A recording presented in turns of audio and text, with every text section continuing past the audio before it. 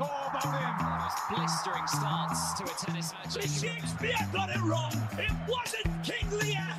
It's King Lear. LeBron James with no regard for human. Yuvraj Singh finishes things off on style.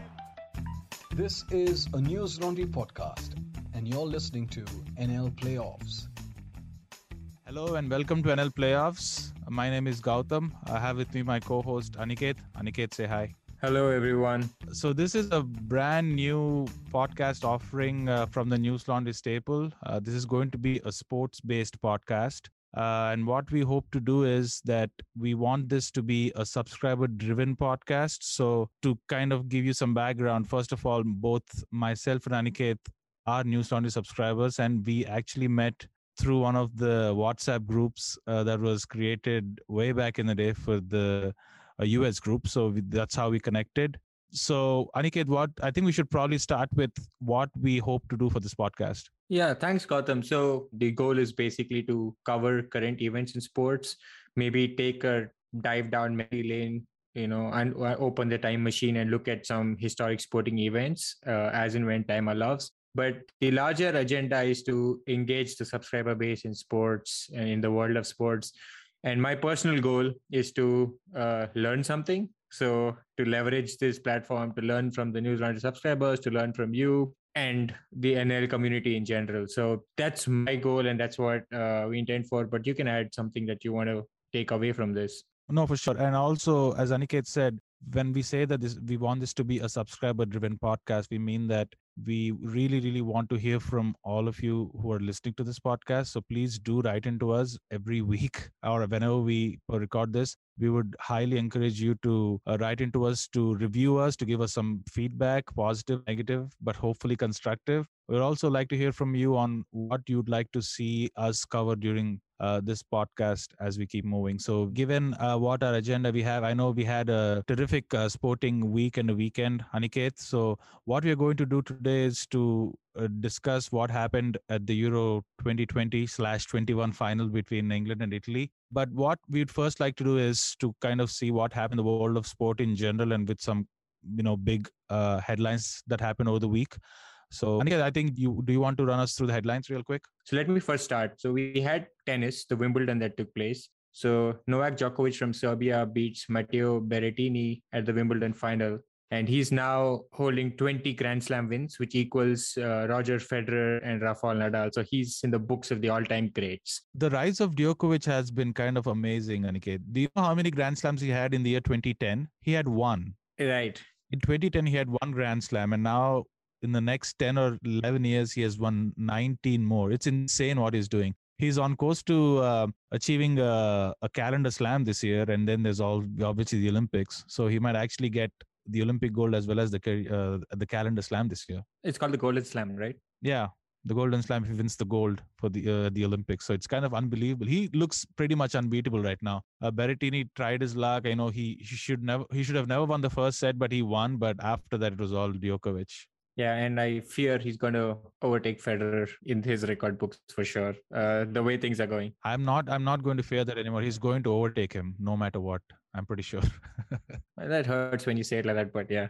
So that being said, let's go to the women's Wimbledon. So Ashley Barty won her second Grand Slam title here at the Wimbledon. She also played for the Women's Big Bash League in Brisbane for the Brisbane Heat in 2015. So she was also in cricket, as you told me. I had no idea about this, but this was very interesting to know. So she's a two-time Grand Slam winner in tennis, and she played professional cricket. Wow. So I was just looking up, and I watched some videos as well of her playing for the Brisbane Heat in the Women's Big Bash League. So she wanted to take a break, apparently, in 2015 for a couple of years. So she moved on to team sport. I guess that's how good she was, that she was just able to transition from one sport to another and just be so good at another sport. Kind of crazy. So another sad news for the Roger Federer fans out there. So Roger Federer has pulled out from the Olympics after a knee injury setback.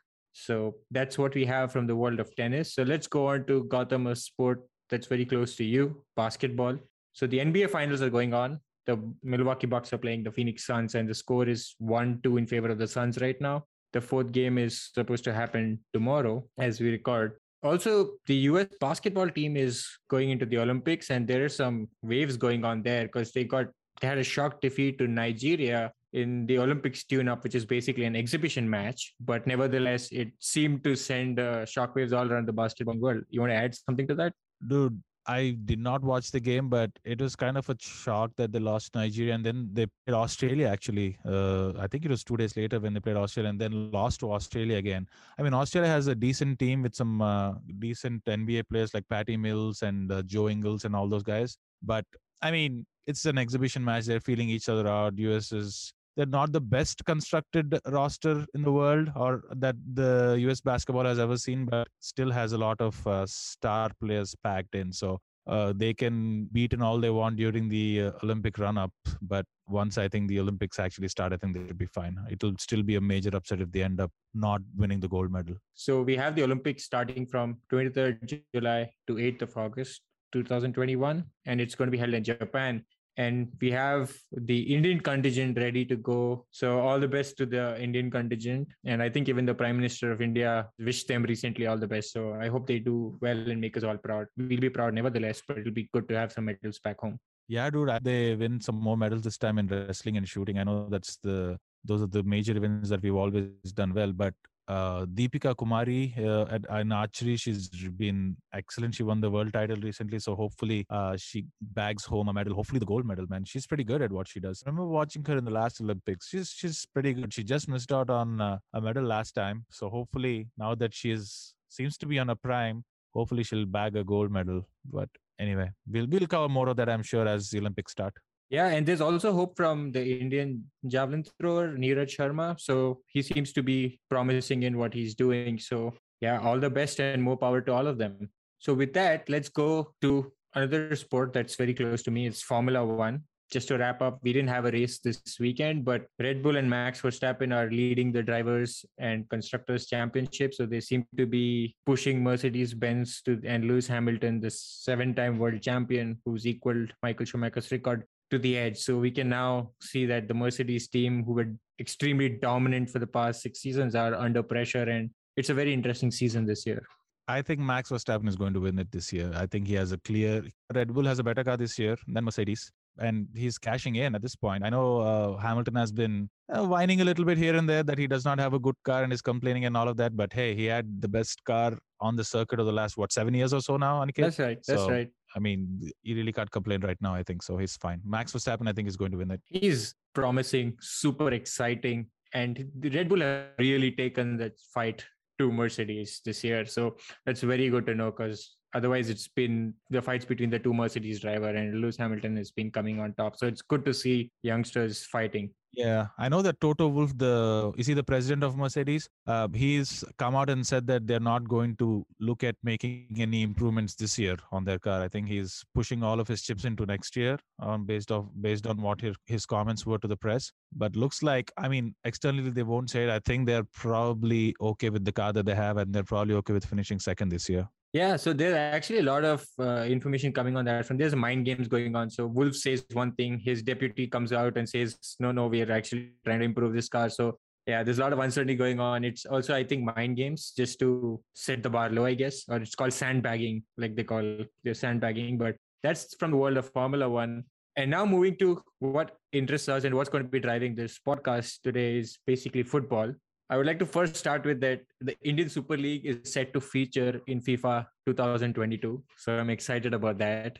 So that's some news for India. I did see a couple of Indian Super League games and they were pretty exciting. So, by the way, have you ever played with India? Have you ever played FIFA, and have you ever played with India on FIFA? I have played with India and I've got beat with India too. So somebody beat me while playing using India. So yeah. Well, more power to Sunil Chhetri, man. I hope he gets a decent rating in FIFA. He's the 4th highest goal scorer in the world right now, active players. So that would be great. Yeah. So that's from the Indian thing. But there were winners in both South America and Europe. So coming to the Copa America, we had Messi and Argentina. Finally, Messi picks his national trophy after a long battle with his national teams. But the run is over now. Argentina are champions of South America. Argentina crowd around Lionel Messi. The world's greatest player finally has an international trophy. There can be no more arguments. Tell you what, the listeners can't see it, but Aniket was had his both fists up in the air when he said Messi won.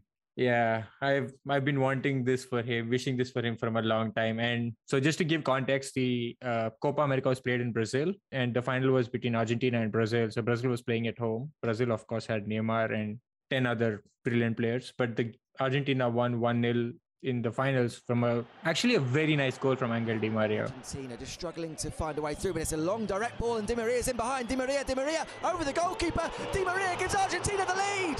21 minutes gone and Angel Di Maria puts Argentina ahead in the Copa America final. I really enjoyed that goal. I know it came off a defensive error. They should have cleared that ball out, but he slipped. But that chip was pretty neat. I love Angel Di Maria.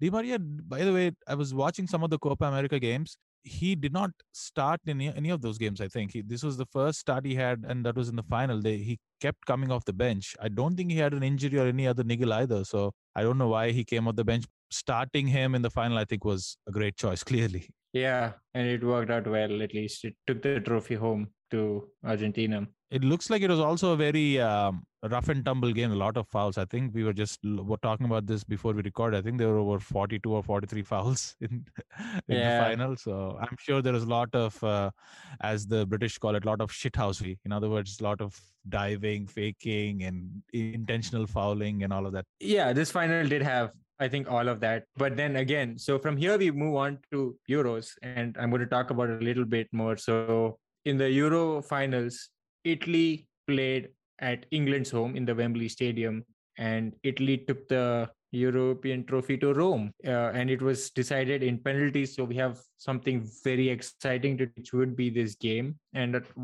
what has happened after the game. So we will basically touch upon the various aspects of what went into the finals and then what actually happened in the days that follow. Yeah, so let's talk about the Euro final, and as Aniket just said, Italy came up on the winning side. Aniket, is there a worse way to lose final than a penalty shootout? Like I told you this offline that I didn't want that game to go into the penalties, right? And yeah, so there's a lot of talk about how penalties in football is like the Russian roulette. I don't agree because there is technique, there is skill involved in here. So let's not take that away. But I'm guessing I don't know, until we have something better, I guess it's the best way to decide tie. Okay, so I'm going to come to an interesting fact here. So did you know that Italy in 1970, I don't remember the exact year, but I think it was 1974, decided a semi-final on a coin toss. Did you know that? I think I've heard of it before, but I don't know the exact details. Yeah, so it was basically a game between Italy and Soviet Union, and this was in 1968, sorry. I'm stand corrected. And it was semi-final in 1968 Euros, were played between Italy and Soviet Union. The game was actually a 0-0 draw.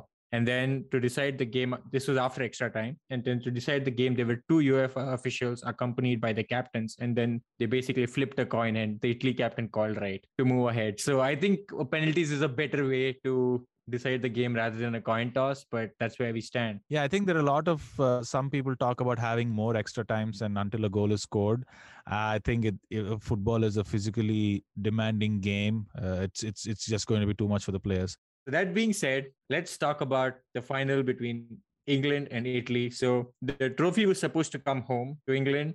It was in their backyard. The game was being played at Wembley. I think going into the game, they were pretty evenly matched because I think Italy was the better side because the team of the tournament coming into the final anyway. But I think just by the virtue of England playing at Wembley, I think the odds were slightly in their favor. So I think they were pretty much going into the final. They were evenly matched. I mean, both the managers went in with the expected lineup. Interestingly, England went with 3-4-2-1 formation or 3-5-3 formation, however you can call it, with the three at the back with Maguire, Stones, and Kyle Walker, and then having those wing backs on left and right, Luke Shaw and Kieran Trippier.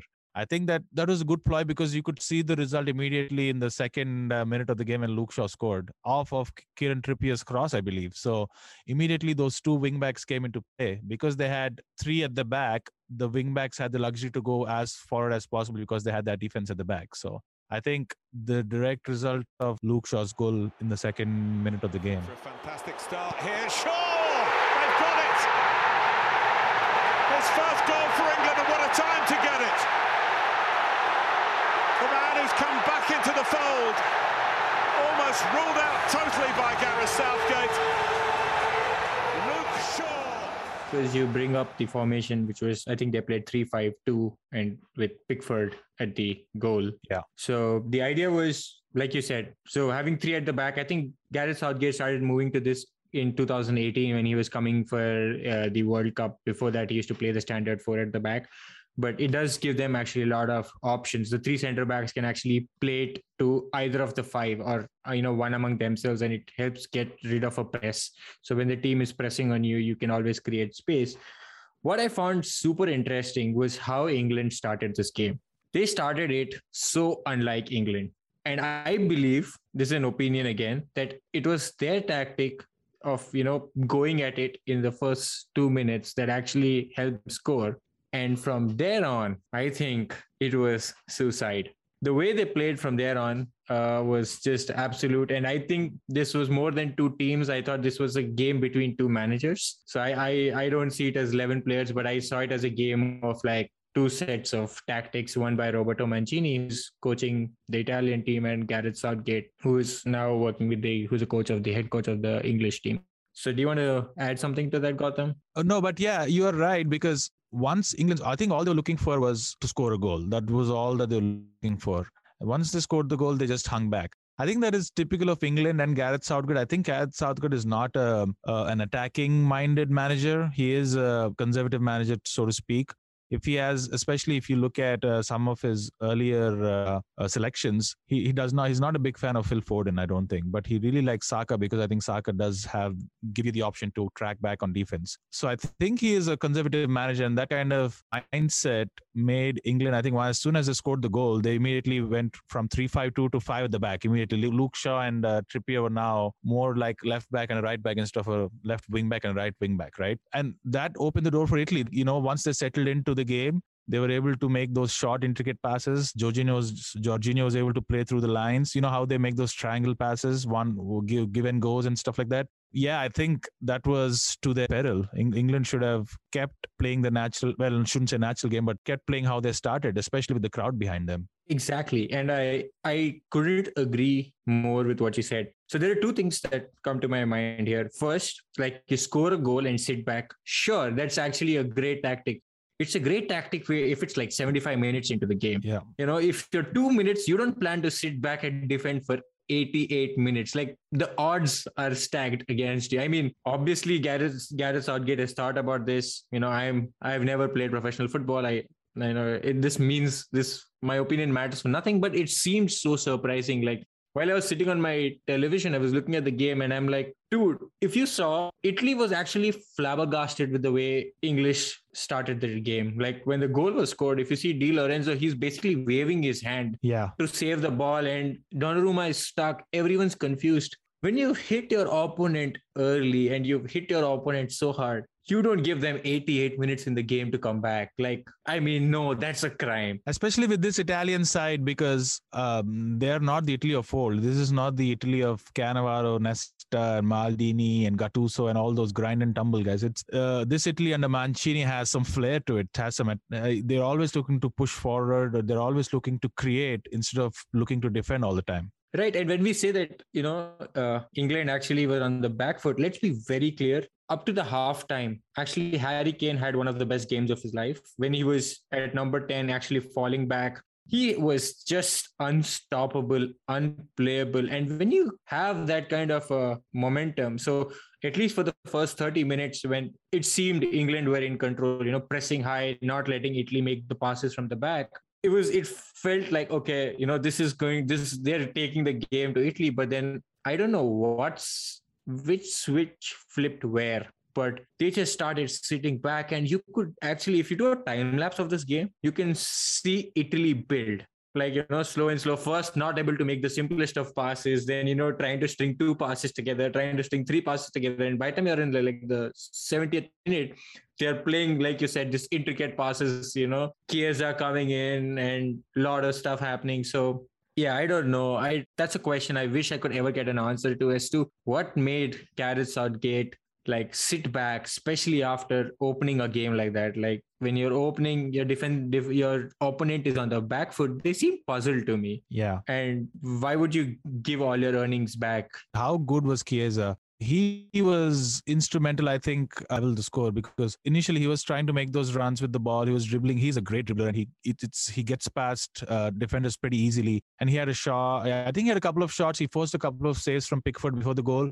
So he was creating chances for Italy, and I think that gave them a lot of self-confidence. He started on the right wing, but he kept switching from right to left, and he was doing all kinds of things and trying to, at the beginning, as you said, when Italy was trying to come back into the game, he was the main guy who was instrumental in getting them back on track. I regret this, that I didn't follow him very closely when he was at Juventus, actually. But he's been a find. So at least from my perspective, he's exciting, entertaining, and he's lethal. Like he can like skip past players. He doesn't go to the ground easily, so he's fast, and I look forward to now. I might just follow Serie A much more closely just to see what's going to happen with him. Because I was working from home over the last year, wink, wink.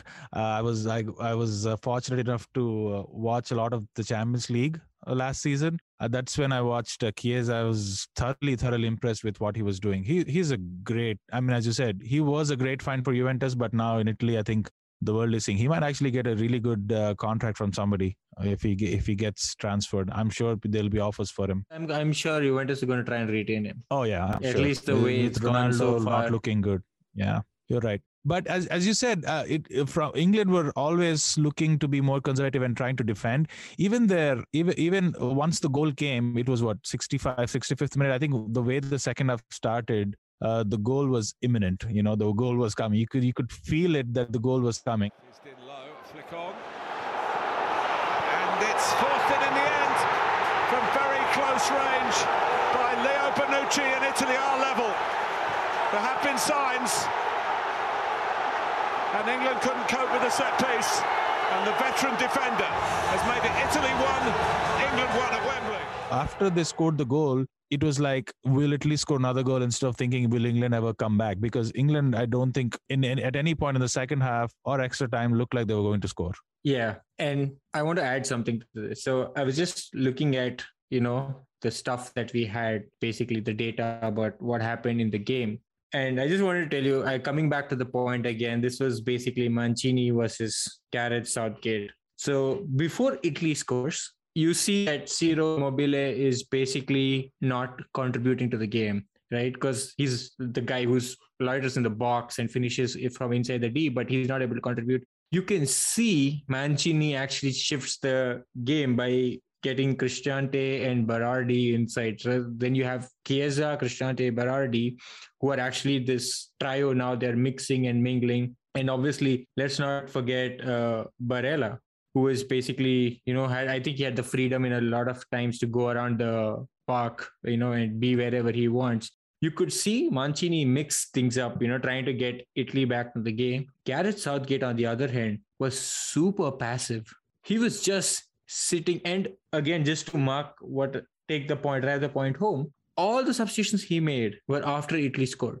I'm like, it's basically the manager sitting and watching that, okay, let them score and I will do something. That is so passive in a European Cup final. Like, I was surprised. Even when he made the substitutions, it was, I believe it was Jordan Henderson who came on first. It was still defensively minded. It was not as if he was bringing Saka or Foden right up front or Sancho right up front. He brought in Sancho and Rashford exclusively for penalties, right? So at any point during the actual game itself, his substitutions were a little conservative. But then again, that's how he's always been. You talk about Jose Mourinho and how he's always being defensive, right? But that sometimes the managers have a style and they stick to it. But yeah, they should have definitely tried to dictate the game a little more. They just played into Italians' hands for sure.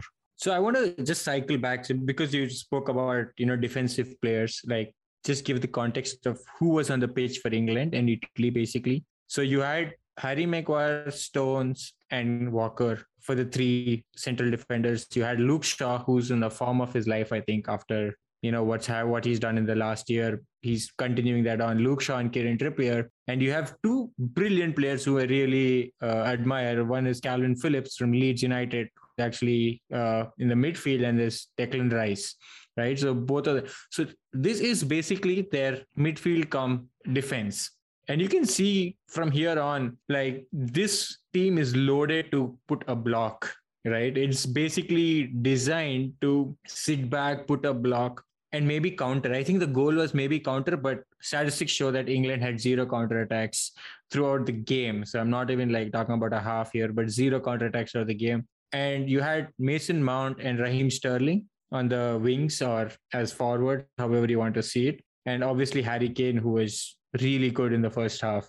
So I think right from the picking of the team, like, fine, you pick the team. I'm totally with you, actually. If you want to pick this team, sure, go ahead. You can't be wrong when you pick this team. But when you see approximately the 60 minutes, I thought Mason Mount was invisible in this game. And that's an opinion. Yeah. As a manager, you could have bought Jack Grealish in. You could have like Rashford. You had Sancho. You had like the Foden. Phil Foden apparently was injured. So has a niggle that's going on. We don't know how serious that is. But I guess he can play because he was selected. But you have this variety of offense at your disposal and you don't do anything. I mean, that kind of broke. I was like, so just to let you know where my loyalties lie, I wanted Italy to win, right? So Me too. I've been a fan of Italy. I'm a big fan of Andre Pirlo, and that man has just made me love football. So I've always, after that, I've had a soft corner for Italy, but I was still rooting for England to make this a more special game, I would say, I guess. Because like you said, I knew from halftime onwards, like, a goal is coming. We just didn't know from where for Italy. But it seems like they were going to build to this game. I think England were hell-bent on looking to not concede and trying to hit the counter. And as you said, the counter never came. Italy are just too strong at the back too, because they have these veterans in the form of Chiellini and Bonucci. By the way, did you enjoy? I thoroughly enjoyed Chiellini's tactical foul at the very end, where Saka was getting past him. He just pulled him on by his collar. It was amazing. I thought, as dirty as the play was, it was amazing to watch. Yeah, I mean, I would call that like, that was like a schoolboy foul, right? Like just pulling someone who's much smaller than you by the collar and just dropping them off. I mean, I don't know. I laughed for a second, but then I was like, what are you doing? And then when you realize, like, okay, if he's beat, the game is done, basically. Yeah. So it was a tactical, well thought out foul. And that's where experience comes from, I guess. Like, you make these calls. Yeah, totally. So one more thing, Gautam, that I actually wanted to add here was on the topic of a counter, so even if you're doing a low block or a mid block, like they call it, like, if you think about what was the game plan, like when you have a block, you have to have an out ball, right? You want to put a ball to somebody. And the only out ball here seemed to be Raheem Sterling. And the guy is good. He's fast, but he can almost not do anything when the ball is in the air. So he basically needs like a beautiful delivered ball to his feet. And then he's like off zipping, running. Like a through ball. Exactly. And I don't know. I don't want to sound like an expert who's criticizing the English manager, but my heart was crying when they were playing like this. I thought England should have killed the game in the first 20 minutes and then actually put Italy under pressure. Yeah. I'm not saying England would have won it, but I'm like, they should have taken the battle to the English team, especially fact that you had 65,000 people at your home cheering for you. You had an absolute home advantage. They said 65,000 allowed capacity, but reports are saying that, it was actually almost full. The Wembley was full. You had ticketless people get in, barge in and all. It's a different topic. But when you had such backing playing at home, I don't know. Maybe the players are not going to sleep well. I know Saka for sure won't. Yeah. I mean, I kind of want to touch on, I know you said Saka. So the game moved on to extra time and there's not much happening in extra time. Players just look gassed.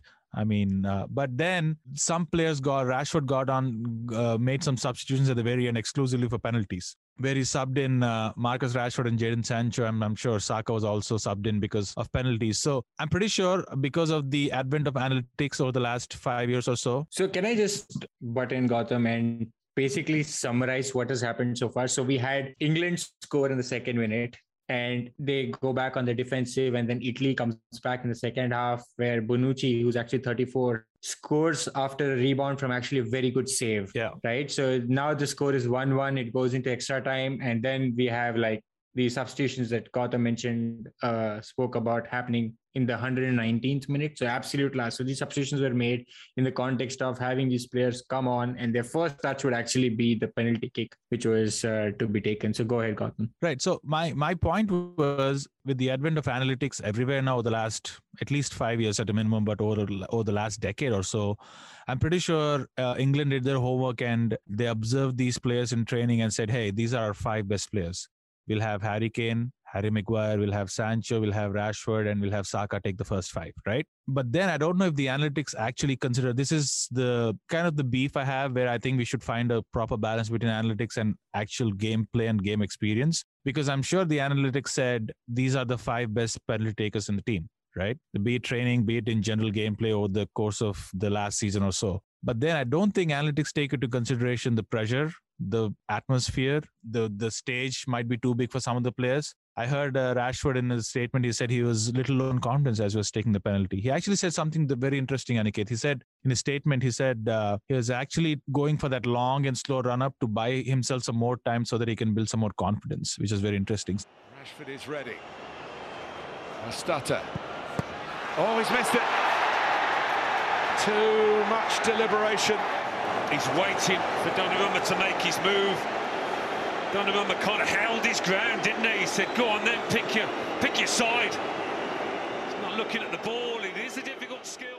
So I don't think analytics actually factor in these extra variables. Analytics are really good at some point, but I think at the end of the day, had it been like, let's say, campaigners, then, imagine Bukayo Saka. You're 19 years old. You're walking in to take that 5th penalty. The whole weight of England is on your shoulders and you have to make it or you're done. I don't think the analytics considers that, does it? It does not, right? And I think this is where a head coach actually steps in, because data is unemotional, right? Data is a more matter of fact statement. Like, it depends on you what you do with data. Like, for example, you can see data how you want it to. You can skew it to how you see things. But this is where, and this is my beef with Gareth Southgate. He's an exceptional guy, like very nice person. He's brought England to a semi-final in the World Cup, and he's now taken them to a final. And, more power to him in the World Cup that's coming in about 15 to 18 months. So English team he's taken English team to do something they have not done 55 years. I give him everything. He has all my respect. My only complaint against him was, if you see Mancini, someone who is, I would say, has a better head over him or more experience, here is where you would want, man management and leadership to come in. Saka is your best penalty taker. Sure, he is. You've seen him in training. We've not. He's never taken a penalty kick in his life, in his professional career, neither for Arsenal, neither for England, right? Sure, give him the second kick, give him the first kick, give him the third kick. You don't put it on a teenager who's taking the first penalty of his professional career in some sense. Like, you might find an, kick here, order to with the under 21 team or something. But when it's on this stage in a final, I think this is a call that the manager was supposed to make. Pressure on a 19-year-old. And now Italy win. And again, you can nitpick, you can say this is all hindsight. Like, if you'd have scored, like, everything I say is null and void, right? It doesn't matter. But I'd still say that you give the first kick, second kick, maybe first and fifth are the most important kicks. So you keep them for your experienced players, second, third, fourth. Because even the players, and Gautam, I don't know if you've played football. So have you played football when you were younger? Oh, I was a very below average football player, Aniket. Yeah, so it doesn't matter, right? I didn't represent India, dude. I played for my freaking college team. But the point is, like, and this has happened. You're waiting. You're the 5th penalty taker. You're actually seeing everything play. Your mind is basically at that point, like, just gaming everything that can possibly go right, possibly go wrong. I don't think that was the best move to give a 19-year-old kid. And I want to disagree with a lot of people who said 19-year-old kid shouldn't have taken a kick at all. I don't agree with that. I think Saka should have. And he definitely should have, especially given what he's done in training and what the reports say that he was actually really good. The point I'm trying to make is that he should have been placed more smartly. And that call is actually finally been to be made by the manager. But I think having said all of this, I agree with you. Maybe Saka should have taken somewhere between the second and the fourth kick. But maybe because if you look at Harry Kane just placed it perfectly, and so did Harry Maguire.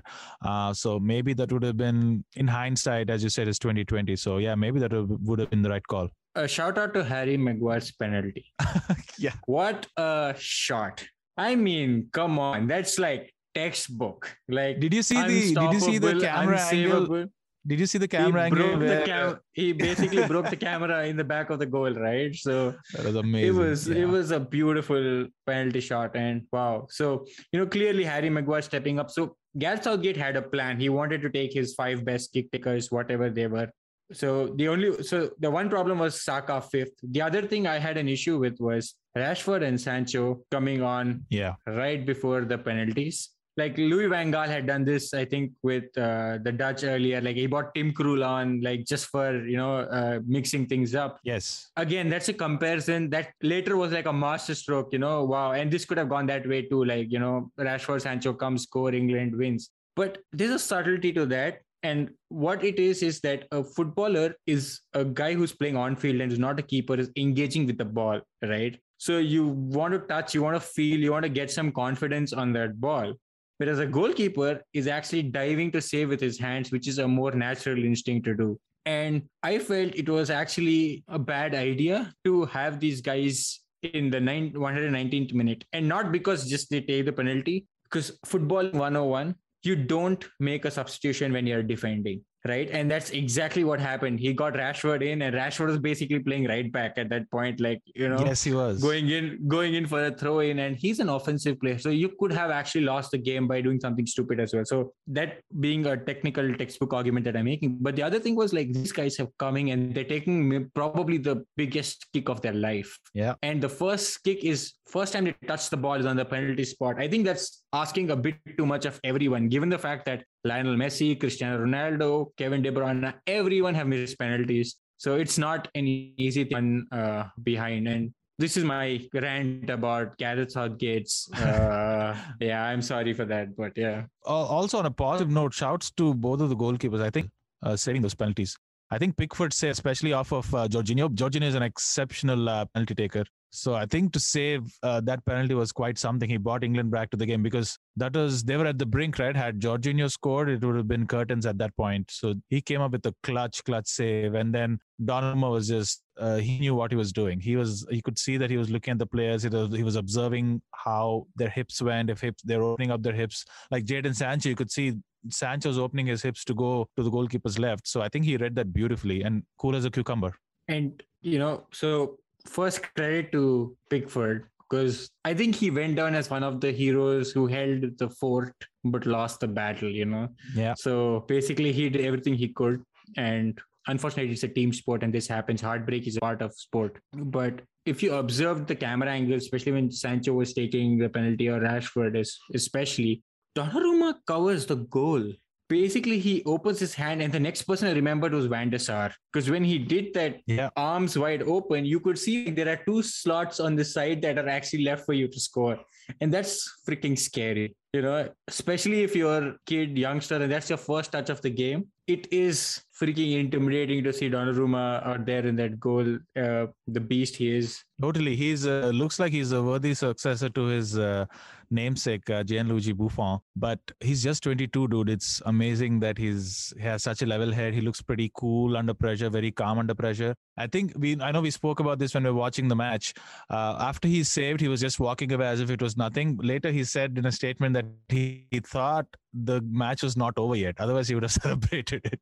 So he was just walking away thinking that there's still sudden death going on. But of course, the Italian players came jumping on him. So it was very interesting. I think another shout out should go to, I know we shouted him out a little bit, should go to the Italian coach, Roberto Mancini, to take a side that didn't even make it to the World Cup last time in 2018, to transform that side into his own mold, right? He kind of has a managerial style that is attacking and with a touch of flair, to transform an Italian side that has traditionally been defensive-minded. I mean, I always think about Gattuso and how he played when he was part of the international side, right? So to transform that and to get all of these creative guys like Insigne and Immobile and Chiesa and Jorginho, who just creates all the time from the back, he also had to, combine them with some veteran presence in the form of Chiellini and Bonucci. I think he got everything spot on in this tournament. Right from the get-go, they looked like the best side of the tournament. And they are champions of Europe.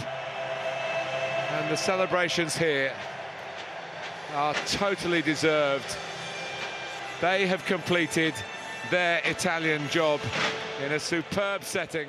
100%. And one thing I want to talk about, we spoke about managers. Like what Mancini had, according to me, was a system, a structure in play. So you had Cristante come in, you had Berardi, you had Belotti come in. Yeah, all of these guys come in, and none of them are like offensive, run through the center midfielders, but everyone knew what they were supposed to do in that system they were. And I think this is what has given them their unbeaten run. Like, and if you do a head-to-head comparison with the offense England has and these guys, I would say that Italians were actually lacking in that field. They have a brilliant midfield, but when you talk about the offense that's there and to actually finish it, like Immobile has had like the worst. I mean, he's brilliant in his club, but he's had like the worst Euros of his career, I guess. And with no goals coming in, what it actually showed was this manager had a structure in play. No matter what quality of the player that was actually coming in, the player could actually leverage, know what his duty was, and actually contribute to the team, which I felt lacked, because when Marcus Rashford actually came on, he actually went back running to Gareth Southgate to basically ask him what he was supposed to do, which position he was supposed to play. Yeah. And I'm only guessing that Gareth Southgate's going to get stronger and learn his lessons. I hope he does. Totally. Southgate, I think, is a really good man. He's a great man manager, I feel like. I mean, his game experience will probably needs a little more tune-up. I'm saying as if I'm like a mentor to all of these managers, but I'm sure England has only seen progress under him. I think coaching England is an extremely, extremely tough job. It's just a heartless and a thankless job. So to actually get England to a point where they believe in themselves, cut the noise away, they have a great atmosphere, it looks like by all accounts, around the team itself. Everybody's unselfish. There's no egos. There's no, star player versus star player and who is getting in, who is getting out. I think he's forged a really, really good atmosphere around the team. And I'm pretty sure I think he's run out of his contract, but I'm pretty sure they're going to renew him until at least the next World Cup. So it'll be great. It'll be interesting to see. I mean, England had an easy road to the finals of this tournament compared to the other teams, but hey, we have to still beat the opposition that is in front of you. So I think there's a really good tournament for England. I mean, heartbreak, coming home, not coming home and all of that. I think Bonucci is shouting to the camera that says cup is going to Rome, right? Is that what you're shouting? It's coming to Rome. It's coming to Rome! It's coming to Rome! So that was really funny. That was one of the That's a good moments of the wordplay. tournament for me. Yeah, so that was really good to see. And I think we should also point out that there's a lot of hooliganism going on outside the Wembley Stadium before the game, during the game. A lot of fans barging in, breaking the security cordons. I think did not help that the game started a little late for England, but that shouldn't be an excuse, because I think all of them were saying that everybody was drinking from the morning, and that's no excuse to do anything. That is just abhorrent. No, for sure. And there was videos, right, that you could see on the internet where these stewards who were given an orange bib being paid, unfortunately, minimum wage. Like one of them, actually, 3 of them manning about 150 people.